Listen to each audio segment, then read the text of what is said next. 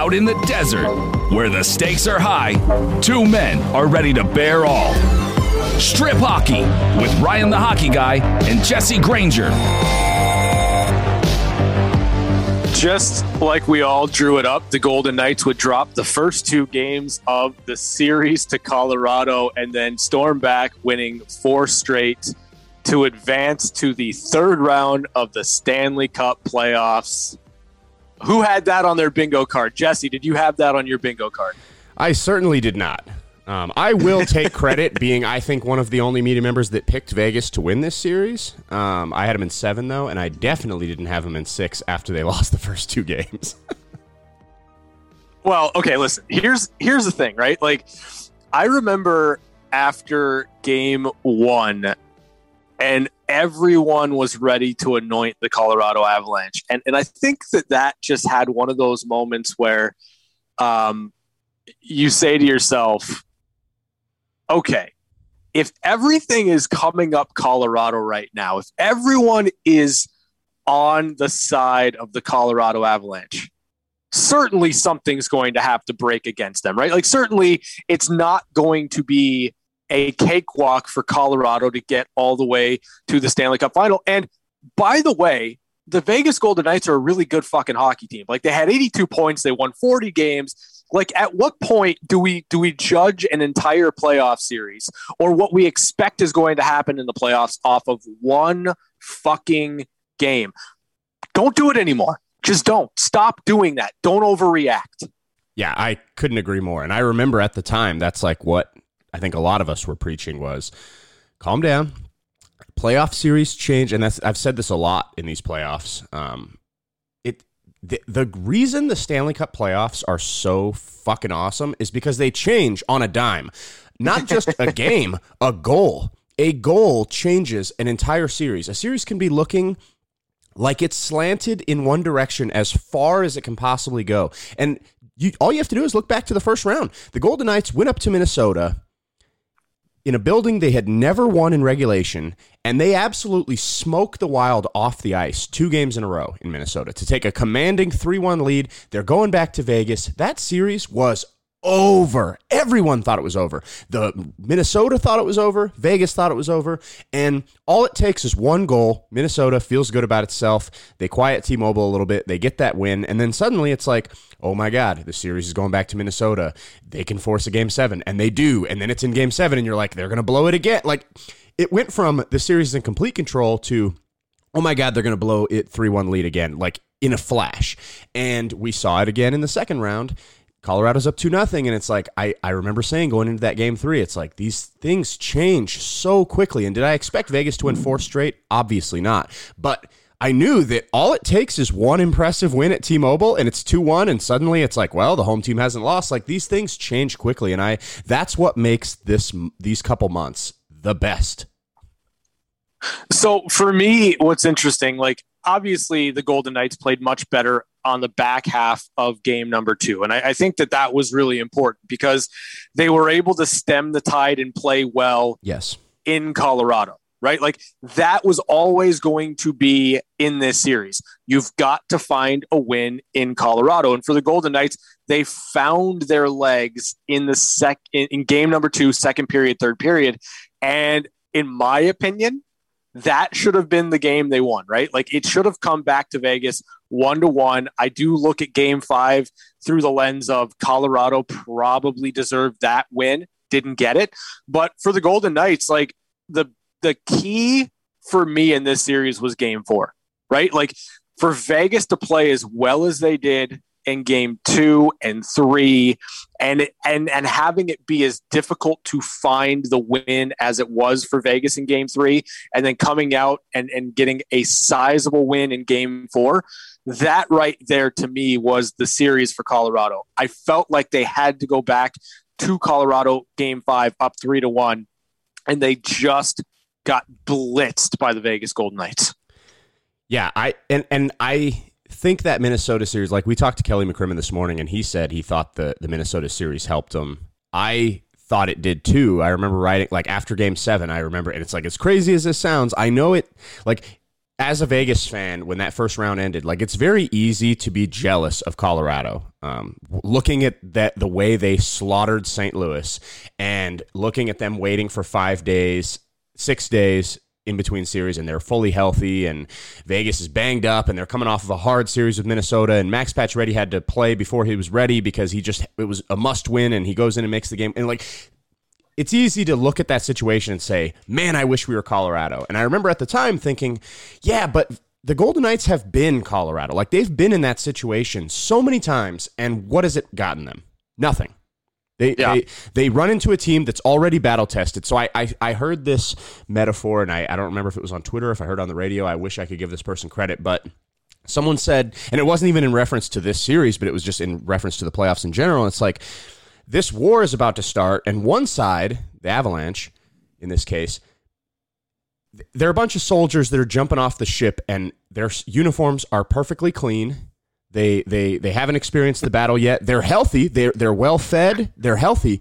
And then you've got the other side that's covered in mud and blood and dirt, and they've been battling. And it's like, which side would you rather be? And I think there's an argument that you'd rather be the side that's already in the war and has already experienced this. And obviously, that's a very dramatic comparison. But in terms of hockey, I think the Golden Knights saw that a team down 3-1, they saw what Minnesota did to them, and they thought, well, if that team could do it, we're obviously a more talented team than that. We can do the same thing. So I think that Minnesota series and just the way it played out and the type of hockey they had to play and the battles they had to engage in helped them so much in falling behind 2-0. Because I think Colorado, once things got flipped and Vegas punched back, Colorado didn't know how to react. And it reminded me of Vegas last year against Dallas. It was like, oh my God, we're playing a real hockey team that countered us and we don't have an answer. And now suddenly we have to adjust.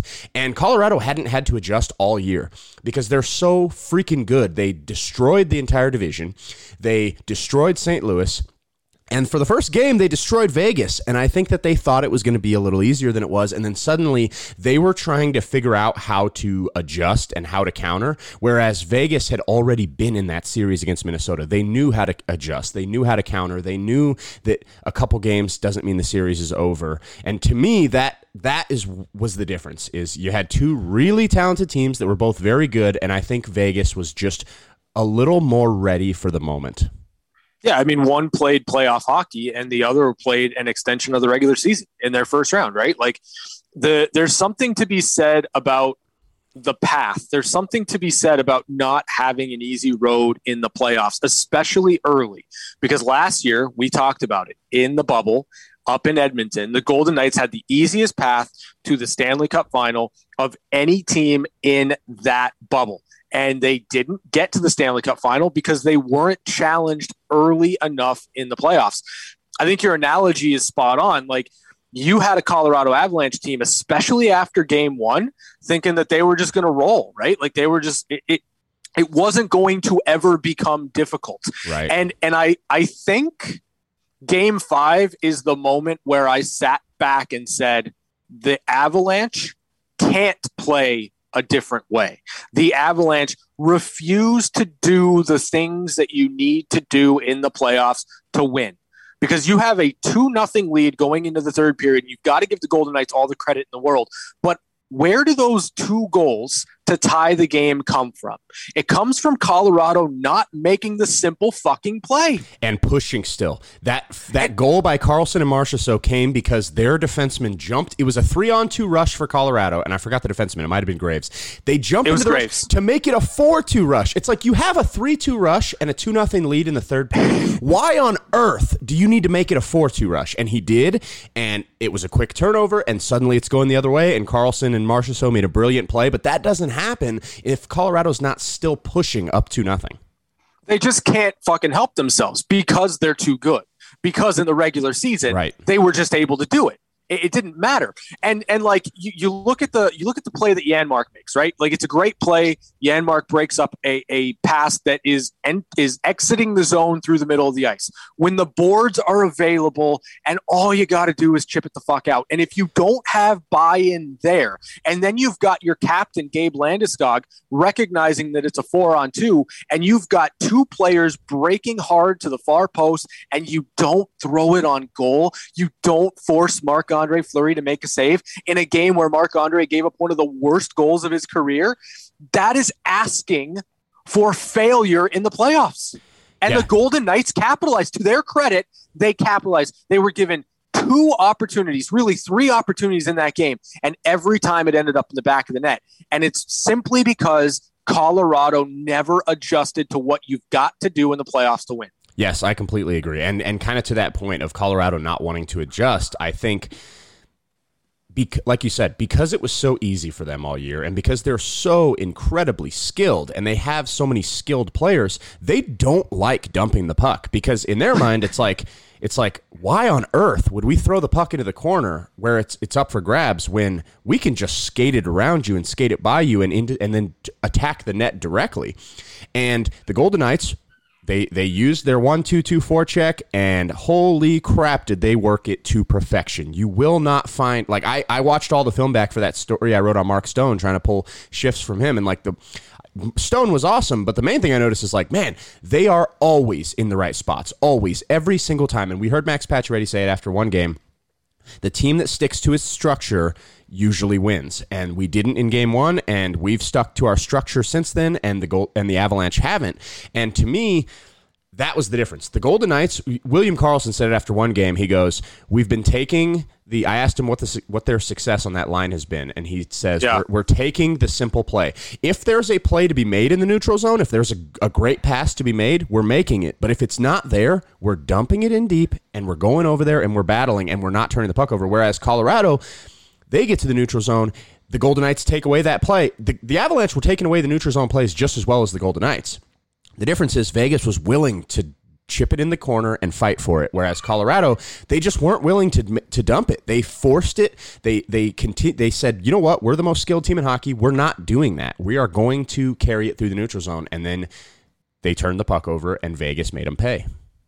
So what did you make of post-game Game 3, Jared Bednar just shitting all over his team? Like, listen, there was a part of me in the moment where I said, this is a coach trying to get the attention of his team because they think it's going to be easy. Mm-hmm. This is a coach trying to level with his players. Hey, guys, the regular season doesn't mean shit here. It really doesn't matter what you've done. If you're not bought in and you don't have that compete level night in and night out, you're not going to win in the playoffs.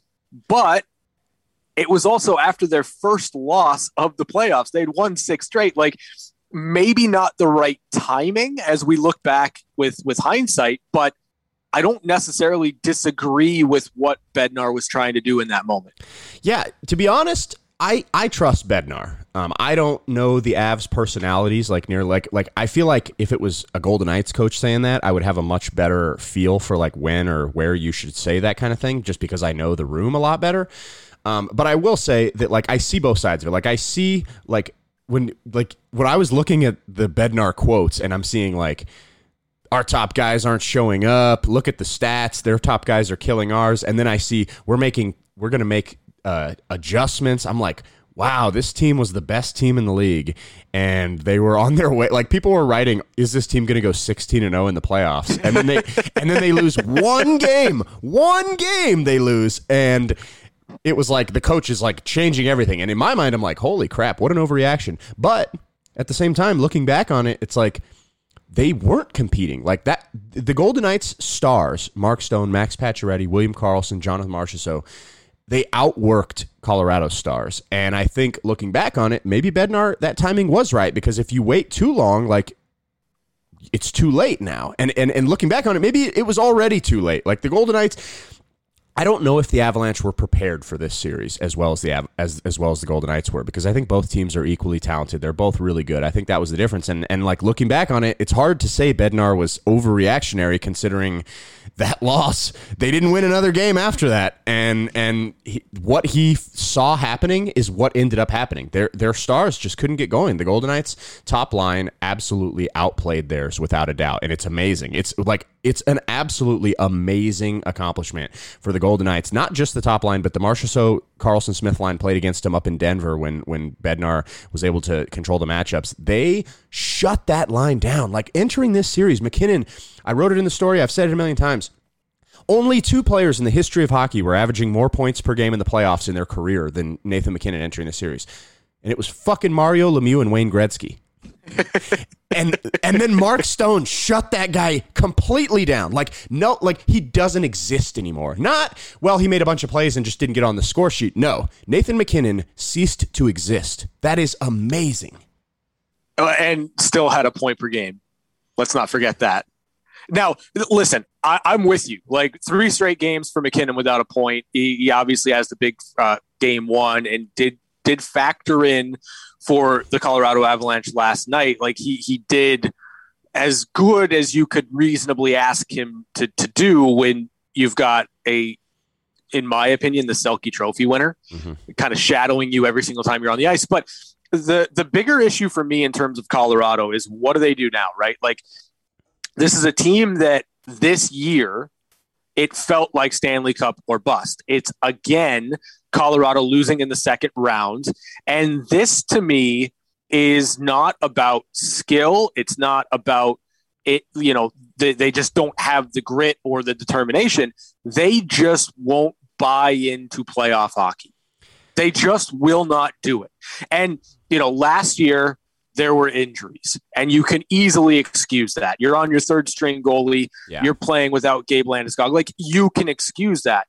This one here, especially because in game 5 and game 6, when they started to dig in a little bit and actually play playoff hockey, they were in control of some of those games against Vegas late in the series, but they won't commit to it fully. Who is that on? Is that on the players or is that on the coach? Or is it on Nazem Kadri for doing the dumbest fucking thing in the world you could possibly do in the first round and take yourself completely out of a series where you needed to have depth? Yeah, and especially considering Vegas's biggest weakness, if you're looking for a weakness in this roster, it's center depth. We've said that from training camp, and that was the area where Colorado had the biggest advantage in this series, and Kadri pretty much eliminated that. Well done. I agree with you that it's like, where do they go? But I also think Colorado's young, right? It's not like the Golden Knights core is much older than Avalanche core. Like not just Cale Makar, who's a child, but their core as a whole is very young. Like Cale Makar might be the best. Like after watching this series, even as well as Vegas shut him down, the way he skates, he's going to be the best defenseman in hockey for the next 15 years, isn't he?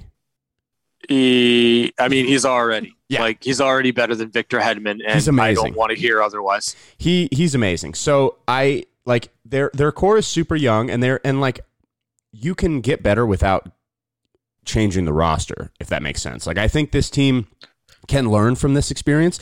I think, and we just said it, Vegas had the easy road and then got punched in the mouth by Dallas, and they lost. And now a year later, here they are with a different path and a slightly different team, but a very similar team, and they're playing differently and they've learned. So I think this Colorado team can learn, and they're going to be good for the next few years. They're in a cap crunch and they've got a lot of young guys who need to be paid. So there's going to be turnover there. I could see, I was talking to some of the Avs writers, and like Landeskog, I could see them letting him go just because they have so many young guys who they need to sign. So there are going to be changes, but I think they're going to be really good. And I think that this experience can help them. Their window's a little different looking than Vegas's, which is Vegas is right now. They have to win. So for me, the direct parallel for Colorado is Tampa, right? It's Tampa Bay getting swept by Columbus and John Tortorella simply because Tampa wouldn't play differently, simply because Tampa wanted to beat Columbus 7-0 every single night in the playoffs. And that's just not something that happens. And then you look at the growth of the Tampa Bay Lightning in winning a Stanley Cup and in playing the Carolina Hurricanes in one of the most boring series I think I've ever watched. Like, we had one game, one period really in that series where it was lit and it went crazy. But for the most part, the Tampa Bay Lightning now do a great job of shutting teams down and scoring just enough to win. And so for me, in terms of Colorado, I agree with you. They're going to get better because Cale Makar is going to be better. Nathan McKinnon is going to be better. Gabe Landeskog is going to be better. You would hope that Nazem Kadri won't make it 4 times, that he takes himself completely out of a playoff series with a dumb suspension. But I don't know. Maybe you can't really count on that if you're Colorado, if you're Joe Sakic. But like, until there's that buy-in that the playoffs are just a little bit different than the regular season, and you don't have to press for the third goal of the game if you've got a 2-goal lead.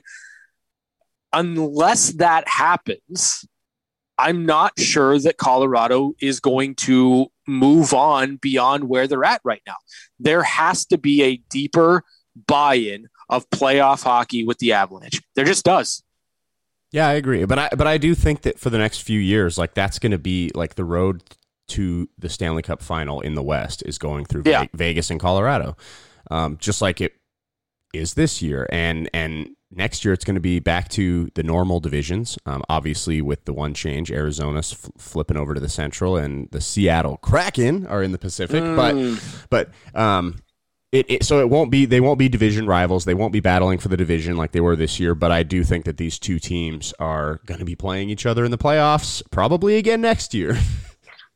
I mean, we could all be so lucky because as much as that series felt like it deserved 7 games, my weekend is pretty ecstatic that it happened, that it was ended in 6. But like, listen, the reality of the situation is the hockey was fantastic. The Golden Knights pushed a pace that we haven't really seen since year 1. And it was a pace that I wasn't sure that they were going to be able to keep up. And they did. And that was 100% buy-in and commitment from this Vegas Golden Knights team. Yeah, no, it was funny because I went on this Denver show, TV show, zooming from my hotel room, and they were giving me a hard time. And it's like, it was a funny show. It was hilarious. I like the guys, and they were asking like, should Vegas be allowed to have a hockey team since they can't naturally produce ice? And I'm like, yeah, it snowed in my backyard, guys, one time. I have pictures to prove it. But one of the things they asked me was like, is it visual? Like, is it entertaining hockey to watch the Golden Knights? Because they, as people that cover the Avs, like the Avalanche play beautiful hockey, and the Golden Knights aren't quite that like skill level of hockey. Like, it's a different level. And I told them it might not be visually entertaining the way the Avs are, but watching a team like the Golden Knights find a scheme that works to shut down a team as good as the Avalanche, and then watching every player, all 18 skaters, every night did their exact responsibility, the exact thing they were supposed to do. They were the exact spot. Their body was on the right side of the puck. Their stick was on the right stick. Like, they did everything to perfection. And that's what you have to do to shut down a Colorado team like that. And I told them, like, to me, that's entertaining. Like, I like watching a team play hockey to perfection. And it may not be the stick handling. It may not be flying up and down the ice, although the Golden Knights did score some pretty awesome goals in transition. I was absolutely blown away by the ability this team had to stick to its, when they were down 2-0 in the series, when they were down 2-0 in the game, they stuck to their system and they waited for Colorado to fall out of its system, and it worked 4 times in a row. So, player of the series, like, who stood out most to you in terms of Vegas? And I'm not talking about goalies, because I thought Marc-Andre Fleury was fantastic. We know Marc-Andre Fleury is a huge reason why the Golden Knights moved on. I'm speaking strictly position players. Who stood out most to you, Jesse? Yeah, and like, just to touch on it real quickly, the reason I picked Vegas in this series was the goaltending, and it was as much about my distrust of Grubauer as it was my trust in Fleury, and Grubauer did not let me down in these last 2 games. I didn't think he was very good at all.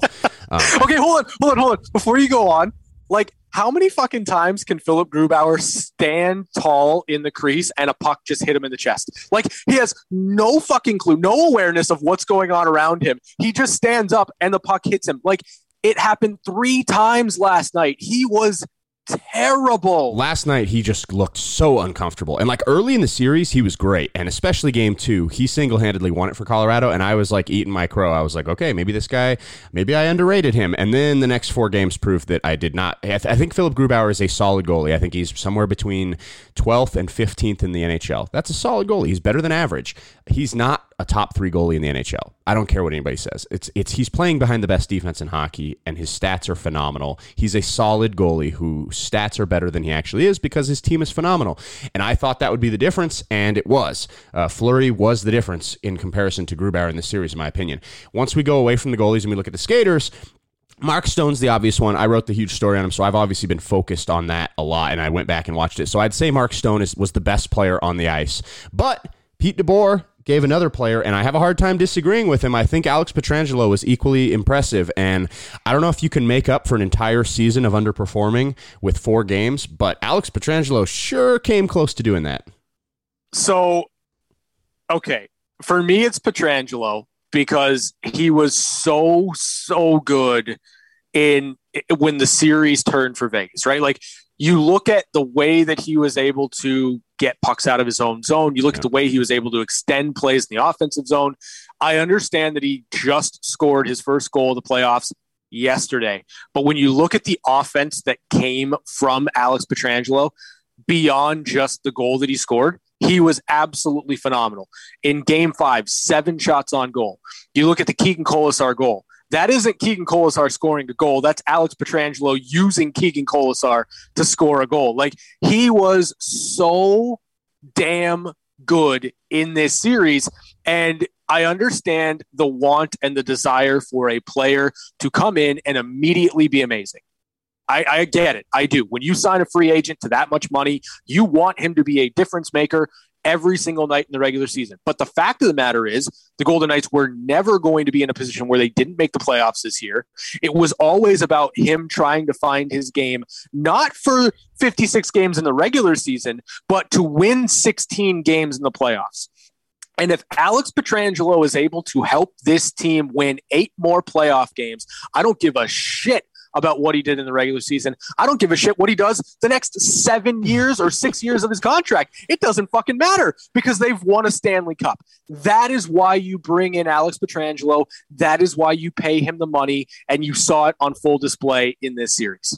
Yeah, no, I agree. And we've been preaching patience with him all year. And there have been times where I'm like, oh my God, where is this guy that they signed? Like, where is he?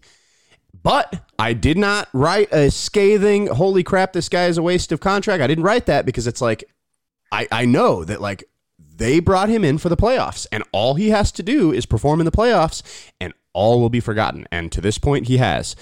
Shea Theodore has had a very, very bad postseason. Like, he has not been himself. I don't know if he's injured. I get the question a lot on Twitter. Is he injured? I have no reason to believe he's injured. He doesn't look injured. He hasn't missed any practices. He's out there all for example, Alec Martinez.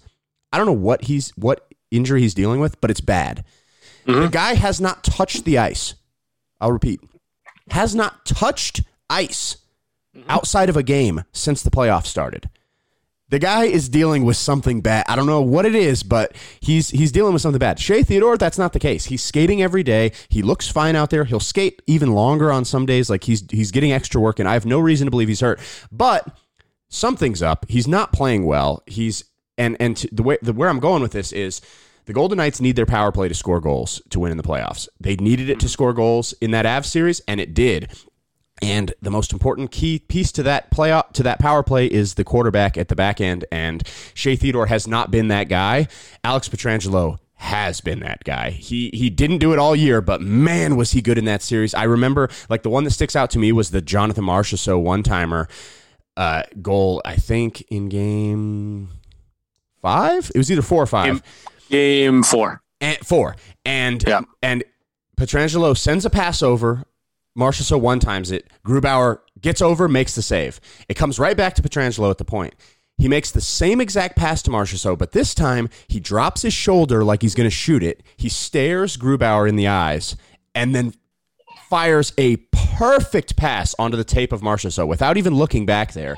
And it's the same pass, but this time Grubauer can't get over. Marchessault one times it into the empty net, and it's all because of that little subtle fake that Pietrangelo gave. And that's, to me, what this Golden Knights power play lacks when they're not scoring is deception. They make the passes around, but it's the obvious pass, and the goalie knows what pass you're making, and then you pass it over to the guy, and he one-times it, and the goalie makes a save, and we all say, what a save! And it's like, well, yeah, but that goalie knew that pass was coming. Any NHL goalie that knows the pass is coming, they're going to get over there and make most of those saves. You have to deceive them, and when you have more players, it gives you more time to make little deceptive moves like that. And to me, Pietrangelo quarterbacking that power play when Shea Theodore hasn't been at his best, that to me partially saved the season because they needed power play goals, and Pietrangelo has been that guy back there that they've needed, especially as of late. Yeah, you're absolutely right. I thought Pietrangelo had a hell of a series. Alec Martinez, it's interesting you bring him up because for a guy that wasn't expected to get much power play time, when you look at the Golden Knights power play goal scorers this postseason, Alec Martinez is one of those guys that keeps coming up. He has a spot and he has a hard, accurate shot, and he's got a knack for big moments. As you mentioned, I don't need him to practice. I just need him to play. And when he's in the game, whatever he's doing is getting him through, and he's playing well. I don't think you can say enough about Alec Martinez. And I know what the thought process was, and I know where a lot of people were when the Golden Knights acquired Alec Martinez. I'm going to sit back and say, I fucking told you so. The guy's a gamer. He's fantastic, and he's a big reason why the Golden Knights are where they are. He's been awesome. I was dead wrong about Alec Martinez. I looked at his numbers over the last couple years with the Kings and thought his career was over. I thought he used to be a great player, and yeah. I thought those days were over for Alec Martinez, and I thought they overpaid with 2 second-round picks, and I thought that the salary was ridiculous, $4 million.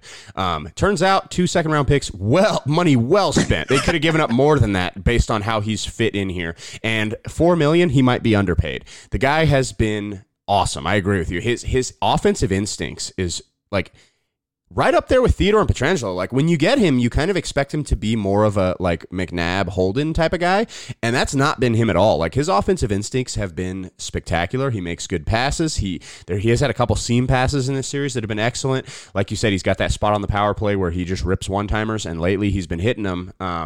And he's blocking 6-7 shots a game when who knows how much of his body he can actually feel while the game's going on. It's not numbed. So the guy is a warrior. He is a huge part of this team. And I was definitely wrong about the initial analysis of that trade when it happened, because he's been a perfect fit. And at this point, he's a UFA this year. Like they have to find a way to bring him back, in my opinion.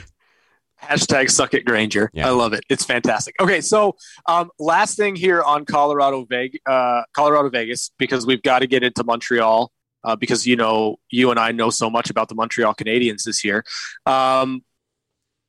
This was an identity series for the Golden Knights, right? Like it was one where they kind of had to throw back a little bit. They kind of had to accept or at least internalize a little bit of that underdog narrative. They had to play with a pace that was really, really breakneck all series long.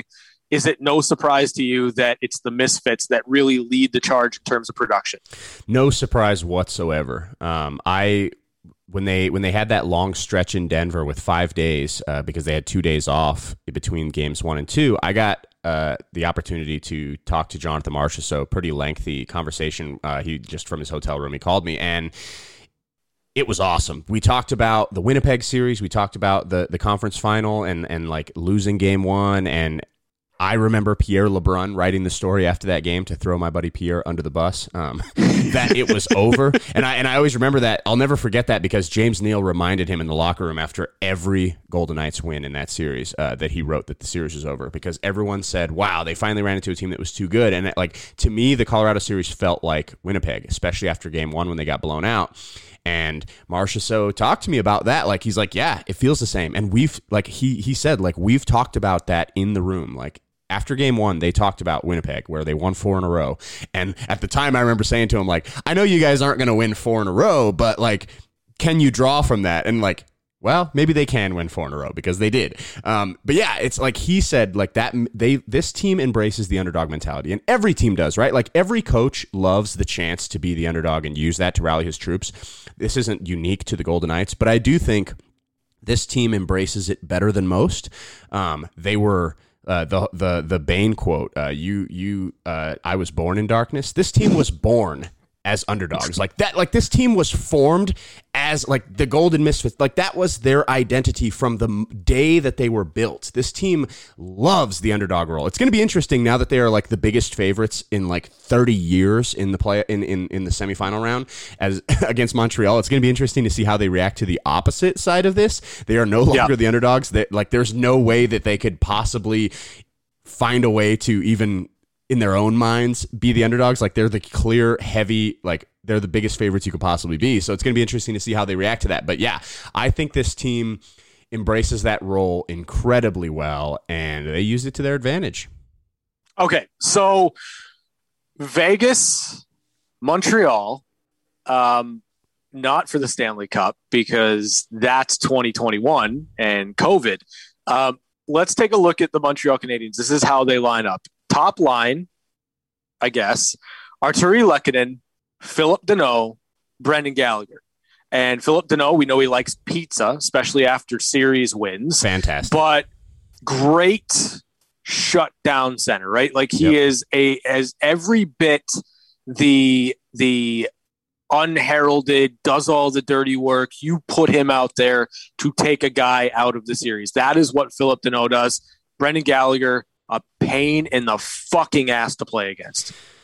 Yeah, it's a very interesting contrast, and I was talking about this off the air before we started recording, but man, you go from a Colorado Avalanche top line that is absolutely terrifying. And like the Golden Knights said they were terrifying before the series. They like Peter DeBoer was asked how come their star players can score when no one else's star players can, and he's like, well, there's 7 of them. So like you go from a and like every time we talk to the Golden Knights, we talk to them every day, and every day it seems like at least someone mentions that top line. Like you have to be aware when they're on the ice because if you're not, you're going to get burned. You go from that to a good top line in Montreal, but not scary, right? Like they're not.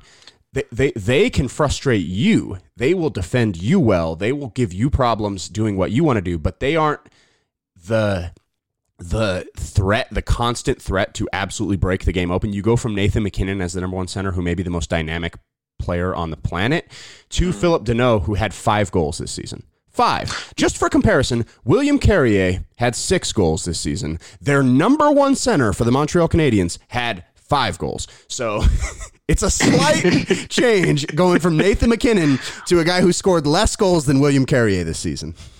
Now, with Montreal, it is the sum of their parts, right? So yes. we talk about that top line. That top line, it's going to chip in offensively here and there, but their prime objective is not to score. It's to be hard to play against. It's to shut down opposition top lines and to get on the positive side because of their defense. Then you go to the second line for the Montreal Canadiens, Tyler Toffoli, Nick Suzuki, Cole Caulfield. This is where you're going to get the lion's share of your production from the Montreal Canadiens. This is the line that you've got to shut down if you're the Vegas Golden Knights. Tyler Toffoli's been phenomenal as a Montreal Canadian. Nick Suzuki has blossomed into an opportunity in Montreal, and Cole Caulfield is incredibly electric, and he makes really quick, smart plays, especially in the offensive zone. That's the line that should remind you a little bit of whatever line Kirill Kaprizov was on in the Minnesota series. Yeah, I totally agree with you. This is the scoring line for them. And to me, it's going to be fascinating to see how these top 2 lines match up with the Golden Knights' top 2 lines. I would imagine that Montreal is hoping to put Danault and Gallagher and Lehkonen out there against the Golden Knights' top line. And Danault your job is to shut Mark Stone down. Just the way Mark Stone's job was to shut Nathan MacKinnon down, it's the same thing. That leaves you with the matchup of the Misfit line, which is playing about as good of hockey as it can possibly play right now. And you're playing against a very talented, but a very young, inexperienced line with Suzuki and Caulfield. They're both kids. And Toffoli is obviously a veteran, and he's had a lot of playoff games, and he scored big goals for him. So he brings some veteran presence to that line. But I think the Golden Knights, I think this works out well for them. Like, if you tell me that that Danault, Gallagher, and Lankinen, they're going to try to shut down the Golden Knights' top line, and like I think that they can have some success, but Pacioretty and Stone are going to get theirs. And then you tell me it comes down to Karlsson, Smith, and Marchessault versus this young, talented line with Suzuki and Caulfield. I think the pressure that Marchessault and Karlsson and Smith can apply on the forecheck, I think they can pressure that line into making a lot of mistakes, and there may not be a line in hockey that's better at jumping on mistakes and scoring in transition than the Golden Knights' second line. So I personally, just looking at the way these teams are going to match up and who's going to be on the ice with who, I think it looks good for the Golden Knights. So I'm gonna get to that in just a second. So third line for Montreal: Paul Byron, Jesperi Kotkaniemi, Josh Anderson. Josh Anderson, good, heavy player. Jesperi Kotkaniemi has the ability to be dynamic in the offensive zone. If I'm Dom Ducharme, I try to get my second line out against the Tuch, Janmark, Waugh line. So the matchup I'm chasing is Toffoli, Suzuki, Caulfield versus Tuch, Janmark, and Waugh. And I look at Byron, Jesperi Kotkaniemi, and Josh Anderson in much the same way I look at their top line with Lehkonen, Danault, Gallagher. Byron, Kotkaniemi, Anderson, shut down the Misfits. Yeah, that's probably what they'll try in Montreal. I agree. Just because again, the Canadians don't score a lot of goals, right? They're not a high-scoring team. They need a couple. That's like every game. It's like their mentality is Carey Price is going to bail us out, and we need a couple. And if you're trying to find goals, the way you're going to get them is out of that Toffoli, Suzuki, Caulfield line, and the way to do that is to get them against like the Golden Knights bottom two, because you mentioned Minnesota as a comparison for Montreal, and like we're going to get to the fourth line here in a second, but where Montreal can outplay Vegas is the bottom six. Vegas's third line has been spectacular, especially when Janmark's healthy. So it's not a given that Montreal's bottom six will outplay Vegas' bottom six, but they have more offense, I think, and they have a little more like dangerous players on their bottom six than Vegas does, other than Alex Tuch, who's obviously a top six player who's playing on the third line. So fourth line for the Montreal Canadiens, and maybe the line that I think has surprised people the most this year just because of how much they've produced in the playoffs: Yoel Armia, Eric Staal, Corey Perry. Like, Stahl's a great player. Corey Perry is built for the playoffs and is such a pain in the ass, and they've been good. So for the Golden Knights, in terms of the fourth line, and as we mentioned, we spoke with Kelly McCrimmon earlier today, it looks like Tomáš Nosek is getting closer. I'd love to live in a world where Tomáš Nosek is able to get back into the lineup on the fourth line for the Golden Knights. And I think Carrier, Nosek, and you can give me Patrick Brown, Keegan Colasar, Ryan Reeves. That's probably the order I'd go in if I'm the Golden Knights. You're going to need a fourth line that at times is going to be able to hold their own with Eric Staal, Corey Perry, and Yoel Armia. Yeah, I completely agree. To me, if you're going 1 versus 1, 2 versus 2, 3 versus 3, 4 versus 4, the issue, if you're looking for where the issue could be for the Golden Knights, it's the fourth line. Because, like you said, Corey Perry, he's not the superstar he used to be, but he is still a really good player, and especially in a fourth line role. And Eric Staal, another guy who may not be what he used to be, but in a fourth line role, playing against guys like Carrier and Reeves and Colasar and guys that aren't top of the lineup players, he can absolutely make plays. So if like the Golden Knights are favored in this series, they should absolutely win this series. We're going to be talking about this series in a way of like what could go wrong for this team, because something's going to have to go wrong in order for them to lose this series. And to me, the way things, like looking at the lineups, the way things can go wrong is Montreal finds a way to shut down your top lines, to break even with your top lines, and then they let their depth score against you. Mm-hmm. Yeah, no, you're absolutely right. Like, depth is going to be kind of the code word in this series, in much the same way it was with Minnesota. Like, I look at the Montreal Canadiens, I look at them in the same way that I look at the Minnesota Wild, and you can see it in terms of how they construct their lines. You could load up with a top six, bottom six type formula if you are the Montreal Canadiens. There are enough key pieces, there are enough players, not high end, not elite, but you could have a distinct top six, bottom six. But what Montreal has done in terms of their forward group is create balance. And in the playoffs, if you're able to get mismatches and you're able to produce in terms of those mismatches, then it can turn the series in your favor. So for the Golden Knights, they're going to have to find a way to make sure difference makers on every line do not turn the tide for the Montreal Canadiens in this series. Yep, completely agree. Yeah, their lineup is spread pretty evenly amongst the four lines. Very Minnesota-y. Yeah, so top pair defense, Ben Sherratt, Shea Weber, Brett Kulak, Joel Edmondson. That's the top four. Alexander Romanov's been in and out. Eric Gustafson's been in and out. Jesus, Eric Gustafson is a terrible defenseman. Great offensive instincts. Terrible fucking defenseman. He makes some bad mistakes. Some especially the plays that end up on the opposite end of the highlight reel. It's almost always him. I now that we're talking about the defense though, I think that is the strength of this Minnesota team. Minnesota. Of this Montreal team.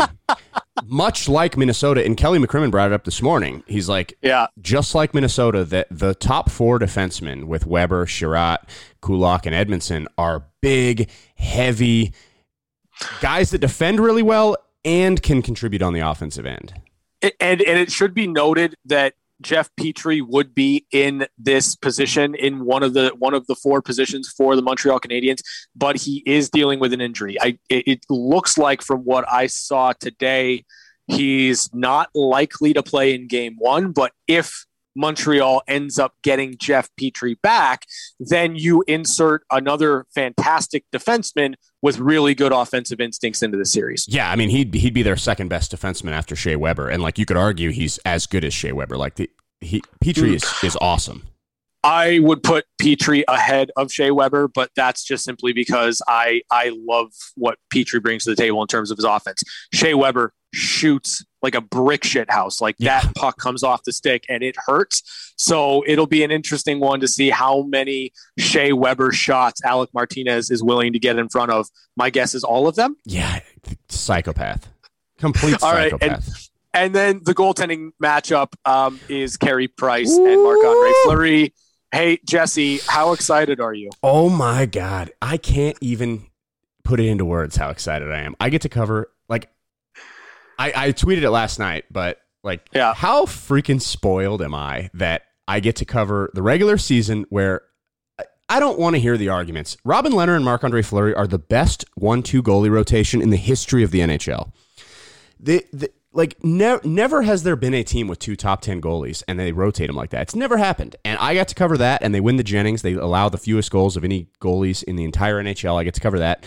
Then I get a series with two Vezina finalists, Fleury versus Grubauer, for 6 games. And now it's Carey Price. It's the two best French-Canadian goalies in the world, and they're playing in the semifinals in a series that's going back and forth from Montreal. It's going to be so much fun. The pressure on these two goalies is awesome, and they're both going to rise to the occasion. I cannot wait to watch Carey Price and Marc-Andre Fleury battle it out. It's going to be spectacular. So I guess we know a little bit more about Montreal than we let on, right? Yeah, I mean, we were talking about it before. I feel so unprepared going into this series, and I'm sure the Golden Knights players feel similarly, because those first 2 series, I had to do no prep. Like, I knew Minnesota because they'd played them a billion times. I knew every player on Minnesota. I knew how they play against Vegas. I know what the games are going to look like. Colorado, we knew what these games were going to look like. Like, game 1 was an anomaly, but since then, like after that, the games looked just like we expected them to. I mean, Vegas was a little better than maybe we expected, but similar. Whereas with this one, we know the players on Montreal. I've watched a lot of Canadian games this year. You know me, I like Carey Price, so I watch a lot of Montreal games. Also, worth noting, I get to see a lot of Montreal games because the hockey rink I play at, the owner of the hockey rink is from Montreal, and he is the biggest Canadiens fan on the planet.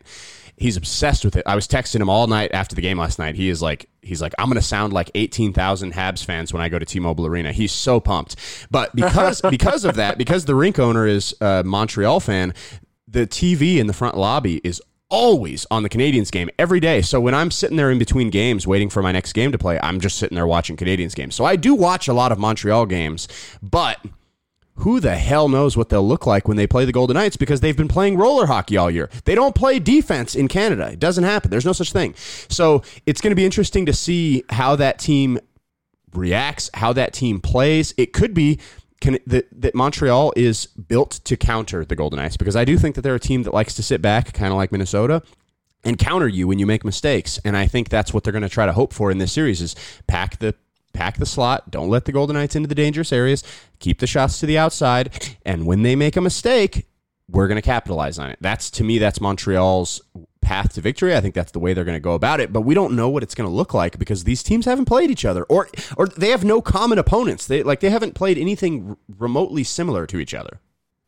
The playoffs, the run that the Golden Knights are on right now, the trajectory of their playoff structure is essentially the ghosts of playoffs past, right? Like you've got a Minnesota team that you can't beat in the regular season, and no one thinks that you're able to find that matchup because they're really good defensively and you can't score in front of the net. You can't score enough goals. Then you've got to play Colorado after a grueling 7-game series because you couldn't close a 3-1 series lead. And then what do the Golden Knights do? They fall behind 2-0, storm all the way back and eliminate Colorado with their first opportunity to do so, learning from the first round. Yep. This, to me, is going to be somewhat reminiscent of Vancouver. And it's not to suggest that I think Montreal is so much worse than the Vegas Golden Knights, but on paper, there is a talent discrepancy, and you cannot put that away. You cannot cast that aside. But how much have the Golden Knights improved from Vancouver and Dallas last year? How much have they improved in facing a team that they know is going to just try to take away the middle of the ice? And how much have they improved at finishing when it matters the most? Because again, this is the hero's journey for the Golden Knights. This is going into your past and dealing with all the shit that's knocked you out before. And if you can succeed, if you can triumph, then I just can't wait to see what this team's able to do should they get to the Stanley Cup final. Yeah, I agree with all that. And it's like, I think I'll flat out say it. Montreal's not that good. They have the 18th best. They have the 18th best record in hockey. The Golden Knights are going from playing the first best team in hockey to the 18th best team in hockey.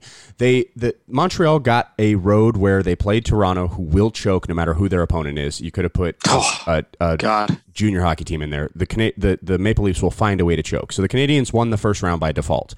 Then the second round, they get a team in Winnipeg that's good. Solid. They're a solid hockey team. And then one of their best players acts like an idiot in game one, and it just happens to be the player that makes that line run. And once he was out, that line couldn't do anything. And Winnipeg doesn't have good defense. Their defenders are terrible. So when the forwards aren't clicking and the defenders are AHL quality, it's up to Connor Hellebuck to save them, and he couldn't. So while the Canadiens deserve credit for getting here, I think their path has been incredibly easy, and I think this team this team should not be able to beat the Golden Knights. However, having said that, the Golden Knights have shown a weakness against teams that play this style. You brought up Vancouver, we brought up Minnesota, Dallas played a similar style, and those three teams executed it pretty damn well with Thatcher Demko, Anton Khudobin, and Cam Talbot playing goal. Those are three NHL goalies. That's about as far as I'll go. There are three NHL goalies. They play in the NHL. They play the goalie position. They're not Carey Price. And if those three teams can give you the Golden Knights as many issues as they did with that specific strategy without a goalie half as good as Carey Price, it does make me a little nervous that despite I think the Golden Knights are leaps and bounds better than the Montreal Canadiens. I don't even think it's close. But I do think there's a chance this series is a battle because of the strategy and because of that guy in the backing the Canadiens up. Carey Price is amazing. Okay, so who would win in a playoff series, Edmonton or Toronto? That's a great question. We have to see that to find out. It's like the immovable object versus the unstoppable force. Who can choke? They'll just like one team will go up 3-0, and then they'll choke that away, and then it'll go to Game 7, and then whoever's up 3-0 in Game 7 will choke that away. I don't know. They'll find a way to both choke it away until one of them eventually comes out on top. It's amazing how much talent you can have and do absolutely nothing with it. They might still be playing a Game 7 right now if they would have met in the first round. It's the very stoppable force and the very movable object. Yeah. And neither one wants to take the space available. Okay. All right. So real quick before we wrap this up, because I think we've talked about as much as we can about Montreal. I will be doing some viewing. Wish me luck of Montreal Canadiens and Winnipeg because, preparation and all that jazz. All right. So a couple of questions here. This is our buddy Brian at Puck and Bad Jokes. Do you guys feel cheated that Vegas is playing a playoff series in Montreal and you can't get to visit to see how crazy the crowd is in Bell Center? Not that Vegas doesn't have incredible crowds. Just want to put that caveat on there. In there, Brian did. Jesus, he's going to kill me for that one. Yes, to a degree, but I wouldn't get to travel anyway. I absolutely feel cheated. Yeah, well, and you'll be the better one to ask here. Like, because of my radio duties and because there are options to have viewing parties, all that jazz, I don't get to travel regardless. So I don't necessarily feel cheated, though it would be a bucket list item for me to see a playoff game in Montreal. Yeah, I feel cheated. I got to go to Montreal last season, and just for a regular season game, and that arena is incredible. The city is very cool. You don't feel like you're in North America. You feel like you're in Europe. It's a very unique city, so just the city itself is awesome. Yeah, it sucks that we don't get to go to Montreal and see that and see, like, to me, one of the interesting facets of this series is it's hockey's oldest team versus hockey's youngest team, and it's probably the two best atmospheres in hockey when both arenas are full. So we are going to miss the back and forth. Like, I can imagine if it was full in Montreal, it would be Vegas is going to be absolutely nuts for games 1 and 2. It always is. That building was unbelievable in that Colorado series. Like, we can't say enough how awesome the fans were in those games in T-Mobile Arena. It's the loudest I've ever heard it. And maybe it's been so long since the Cup run that it's hard for my ears to compare, but I feel like it was louder this time. And then I feel like if it was a full building in Montreal, those fans are going to watch this young fan base and they're going to say, they can't outdo us. Like, we are hockey. We have to be louder than them. And then they would, and then it would come back to Vegas, and it would be awesome. And yes, I feel like we are a little cheated of that. All right, Stephanie, who do you think we might see in a game off the taxi squad? Also, will we see more of Holden or Haig next round? Off the taxi squad, I mean, I guess that depends on if Tomas Nosek is currently a taxi squad member, right? Like, he's nursing an injury. Do you consider that taxi squad? I'll say Peyton Krebs, just simply because when we talked to Kelly McCrimmon earlier today, he had mentioned Peyton Krebs is a full participant in taxi squad practices. So I'll go with Peyton Krebs, though I don't think it's terribly likely in this series. Yeah, I don't know if we see Krebs. Kelly McCrimmon did mention we've seen him skating a couple times. Like, the taxi squad skates on the other rink that we're not allowed to be over at, but we see him skating across the main rink to get to the locker room afterwards. He's wearing the fish bubble on his face, so it's not like he's like 100% ready to go. Like, and considering he's so green and has never played in the playoffs. Like, I don't know if I'd throw a guy with a fish bubble mask on into his first playoff game ever in the conference finals, even though, I mean, whatever. I'm going to call this the conference finals. They're handing out the trophies. Once they announce that they're handing out the trophies, I'm like, okay, it's the conference finals. Sure. So I wouldn't put Krebs in that. And then it's in terms, like, I don't know who they're like. I wouldn't say anyone unless you're counting Patrick Brown, who's played a lot of games. Well, like, I think he plays. That's the thing with Tomas Nosek. Like, is he taxi squad or is he just an injured player off the regular roster? Like, I don't know that you want to be in a position where you've got to dig deep into your taxi squad. Also, in terms of Holden and Haig, Holden's just been too good. Like, I'm sorry. He's producing. He's been fantastic. I think you roll Holden until he gives you a reason not to. I want to say that, but I also, because I agree. I think Holden's been better. I think you play him. But at the same time, I'm sick of questioning Pete DeBoer's shuffling and looking and being wrong, because Pete DeBoer knows what the fuck he's doing. Like, let's just we haven't given Pete DeBoer any credit on this. He deserves a ton of credit. When he was hired, I asked him, what was your pitch to the Golden Knights to get this job? And he said, I told them I pushed the right buttons at that time of year. And holy shit, does he push those buttons at the right time. Every roster decision he's made, maybe Leonard game 1 we can question. Maybe. Aside from that one, because Leonard wasn't good, but prime Dominik Hasek probably doesn't win the Golden Knights that game. So even that, it's like, I'll give him a pass. But in terms of the skaters, he has taken Reeves out. It worked brilliantly. He's put Reeves back in. It worked brilliantly. He's keeping Haig fresh. I like the idea that he keeps saying that, like, when we take Haig out and we give him a couple days off, he is a different player when he comes back in. He's got more jump. He's a young kid who's kind of been worn down from this season, and when we give him some time off, he comes back differently. So, like, while I agree with you, I think I would probably roll with Holden until he proves otherwise. If Pete decides to take Holden out for a game and put Haig in there, I'm not questioning it. I have no issues because he knows what he's doing, and he knows these players, and he knows their status. He knows how they're feeling, and every button he's pushed in terms of shuffling that bottom six and taking guys in and out and the bottom defensive pair, I think he knows what he's doing. So I think you'll see them both. I think Haig and Holden will both play. I think Pete DeBoer will make the right choice. Okay, this one's going to be a selfish one. This is from Amanda Wallace. I think the children, my kids, should get to make a cameo on the podcast. So, Scott, what do you want to say? Hi. Yes, it's me. And Charlotte, what do you want to say? Go Knights, go! All right, thanks, guys. I love you. Love you, Dad. All right, so that was fun. The children, a part of the podcast every day and always. From VGK Dean HSK, with an X because the Golden Knights are in the playoffs. Is Jesse going full on fanboy over Carey Price?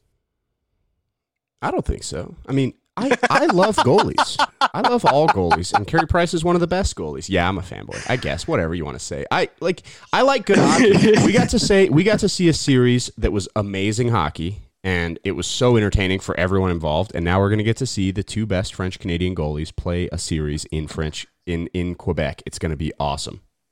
Okay, Daniel Reynolds. Since Fleury and Price have similar goalie styles, who do you predict to have the best highlight save in this next series, assuming Fleury plays? He will. Fleury or Price. There is no doubt that they will both be fun to watch regardless. So when Carey Price is at the height of his powers, when he is playing his game, he makes it look easy, right? Like, yes, positionally sound. There aren't many. I mean, Carey Price is capable, and he has had some highlight reel saves, but not with the regularity that Marc-Andre Fleury does. Not with the flair that Marc-Andre Fleury does. Flair so is the right word. If I'm guessing, it'll be Marc-Andre Fleury. If Carey Price is having to make highlight reel saves, then he's not playing as well as you'd like him to play. Yeah. Not to super disagree, but yeah, I don't think their styles are super similar. I mean, more similar than like Fleury and Leonard, for example. But sure. But for Carey Price, part of the reason I like Carey Price so much, so if you talk to goalies, like beer league goalies, Carey Price is almost every goalie's favorite goalie, and the reason for that is because he's so perfect from a technique and fundamental standpoint. Every move he makes, every move his skate blades make, every positioning of his glove, everything is exactly the way you're taught to do it. And Marc-Andre Fleury is not that at all. He does things that I'm sure his goalie coaches growing up were like, what on earth? If you ever do that again, you're not playing. But he gets away with it because he's ridiculously acrobatic, he's ridiculously athletic, and his reaction times are insane. So they're different. Carey Price is always in the right spot. Fleury isn't always in the right spot. He gives up rebounds that he shouldn't sometimes, and then he bails himself out with a ridiculous save after. That's just Marc-Andre Fleury. He's a Hall of Famer for playing the game that way. You don't want to change him. Let him be that guy. So yeah, if you had to bet on who's going to have the more spectacular save, I'd bet Fleury. And I'd bet Fleury against pretty much any goalie in the league, specifically because, like, even Vasilevsky. You could argue is better than Fleury, but he doesn't make those same types of saves with the regularity that Fleury does just because of the style. All right, two more questions, and we're out of here. From Jared Justice, pancakes or waffles? Oh, pancakes. I think pancakes are better. I'm a waffle guy simply because it's a vehicle to house more syrup, right? Like, you've got little syrup pockets inside of your waffle. It's just a beautiful thing. That's true, but I don't know. There's something about the softness of I feel like waffles can be crunchy and, like, I don't know, the inside of my mouth. I don't know. Pancakes. Someone's got to make you better waffles. Maybe I've been eating bad waffles. I did go to what's the place in California, the real famous one. It was amazing. I had chicken and waffles. Roscoe's? Yes. I had chicken and waffles there. One of the trips to California. Fantastic.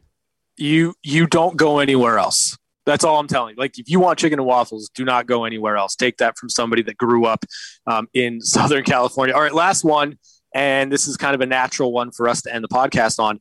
Who is your favorite for each series and the Conn Smythe Trophy? What would you define as the team's weakness at this point in the playoffs for the Golden Knights? In terms of weaknesses, with the Golden Knights, I think it's always going to be production from your bottom six, right? Like, that's kind of always going to be the thing that we come back to. Do the Golden Knights have enough depth scoring to win in the playoffs? Because it's not always going to be able to be Mark Stone. It's not always going to be Marchessault, Carlson, and Smith or Pacioretty. You're going to have to get contributions from your bottom six. And you know what? You saw the Golden Knights end a series yesterday because they were able to get that through 2 rounds. It's proven to show up at times, but you're going to need that to continue. It cannot dry up. That would be, for me, the biggest weakness beyond the power play for the Golden Knights. Power play has to get going. They've got to find ways to produce in those key situations. I'm going to let you answer that one, and then we're going to get to picking the conference finals and who we think will play in the Stanley Cup final. Cool. Yeah, I agree with you, but because the bottom six is playing so well right now, I'm going to say that's not the biggest weakness. I think right now the weakest spot on this team in terms of expectations and what is being displayed on the ice is Shea Theodore. And to me, if Shea Theodore, like, we just saw Alex Pietrangelo kind of reach his potential in that series and show us the type of player he can be. To me, if Shea Theodore has that moment where he becomes the Shea Theodore we know he can be, while Alex Pietrangelo is still playing that way, the Golden Knights are winning the Stanley Cup, period. I don't care. I picked Tampa Bay at the beginning of the playoffs. I think Tampa Bay is the best team. If Shea Theodore and Alex Pietrangelo are both going at the rate they can go at, the Golden Knights will win the Stanley Cup. Right now, that's not happening. Alex Pietrangelo has shown up. Shea Theodore has not yet. I believe Shea Theodore has the ability to show up, and if he does, this team is going to be unstoppable. So I will say the biggest weakness right now is they're not getting... Shea Theodore was like the 6th highest scoring defenseman in the NHL this year. He was 5th on the entire Golden Knights in goals. In points. He's been invisible in these playoffs. So to me, the biggest weakness is they're not getting elite play out of one of their 2 elite defensemen. Yeah, that's a fair point, 100%. So in terms of the predictions, all right, I'm predicting Vegas. I'm predicting Vegas in 6 because I have too much respect for what the Montreal Canadiens have done to this point. I don't think it would be the wisest decision for me to say Vegas in 5, though I think they can do it. But I'm going to go Vegas in 6 over Montreal. And then the Islanders and the Lightning. I can't fucking believe that I'm doing this. I really can't. But I want to see the Islanders defeat the Lightning. I want to see Matt Barzal go off. I want to see Barry Trotz coach the shit out of the series, and I don't want to see the Tampa Bay Lightning in the Stanley Cup final. I just don't. And it doesn't really have anything to do with like the salary cap shit. It doesn't really have anything to do with the fact that they've got Nikita Kucherov healthy for the playoff run. There's something about Tampa this season that makes them unlikable. And I just don't want to see them in the final. Yeah, if you were traveling for the Cup final, I think you'd have a different opinion on Tampa Bay versus Long Island. See, I've already explained that I don't, so I don't have any fucking I don't fucking care about you. I definitely would prefer Tampa in the final. you go to Nassau, buddy. You have fucking fun with that. That crowd is so on fire. It is. I want to see that in the final. Come on. Yeah, I picked Vegas versus Tampa in the Cup final when the playoffs started, and I'm sticking with it. I think I'll take Vegas in 5. I know the Canadians will come after me. That's okay. I'm welcoming that. I already started it a little bit in the last series, saying it's pretty insane that that series is the same round as Vegas, Colorado, and they all like want me to die for that. So I'm just going to lean into that. I think Vegas is considerably better. I think Carey Price is going to be amazing to get it to 5 games. And that's fair. As for the other series, I'll take Tampa in 6 because I think the Islanders are really good. I think they have the best coach in hockey. I think they will find ways to make it difficult on Tampa, but I still think overall Tampa Bay has the deepest and best team in hockey. So I'm going to take Tampa and Vegas. And man, if we get a Tampa-Vegas final, we just salivated over how great of hockey, the entertainment factor, and just the quality of hockey was in this Colorado-Vegas series. If we were to get Tampa-Vegas, that would be unbelievable hockey.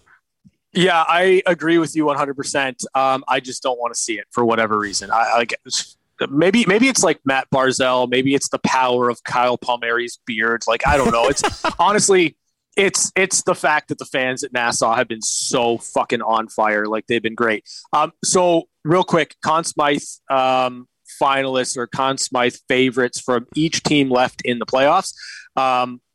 I know it probably won't be anyone but Carey Price for the Montreal Canadiens, but I think Nick Suzuki and I can't fucking believe I'm going to say this, Corey Perry, like those two players are probably leading my ballot if I had a choice. For Vegas, it's Alex Pietrangelo and it's Mark Stone. Like, I'm sorry. I know the numbers aren't necessarily there, but they've been so good. Marc-Andre Fleury obviously kind of goes without saying for the Vegas Golden Knights as well. For Tampa, it's Nikita Kucherov and their capologist. Yeah. And then for the New York Islanders, it's Barry Trotz and it's Matt Barzal. Prove me otherwise.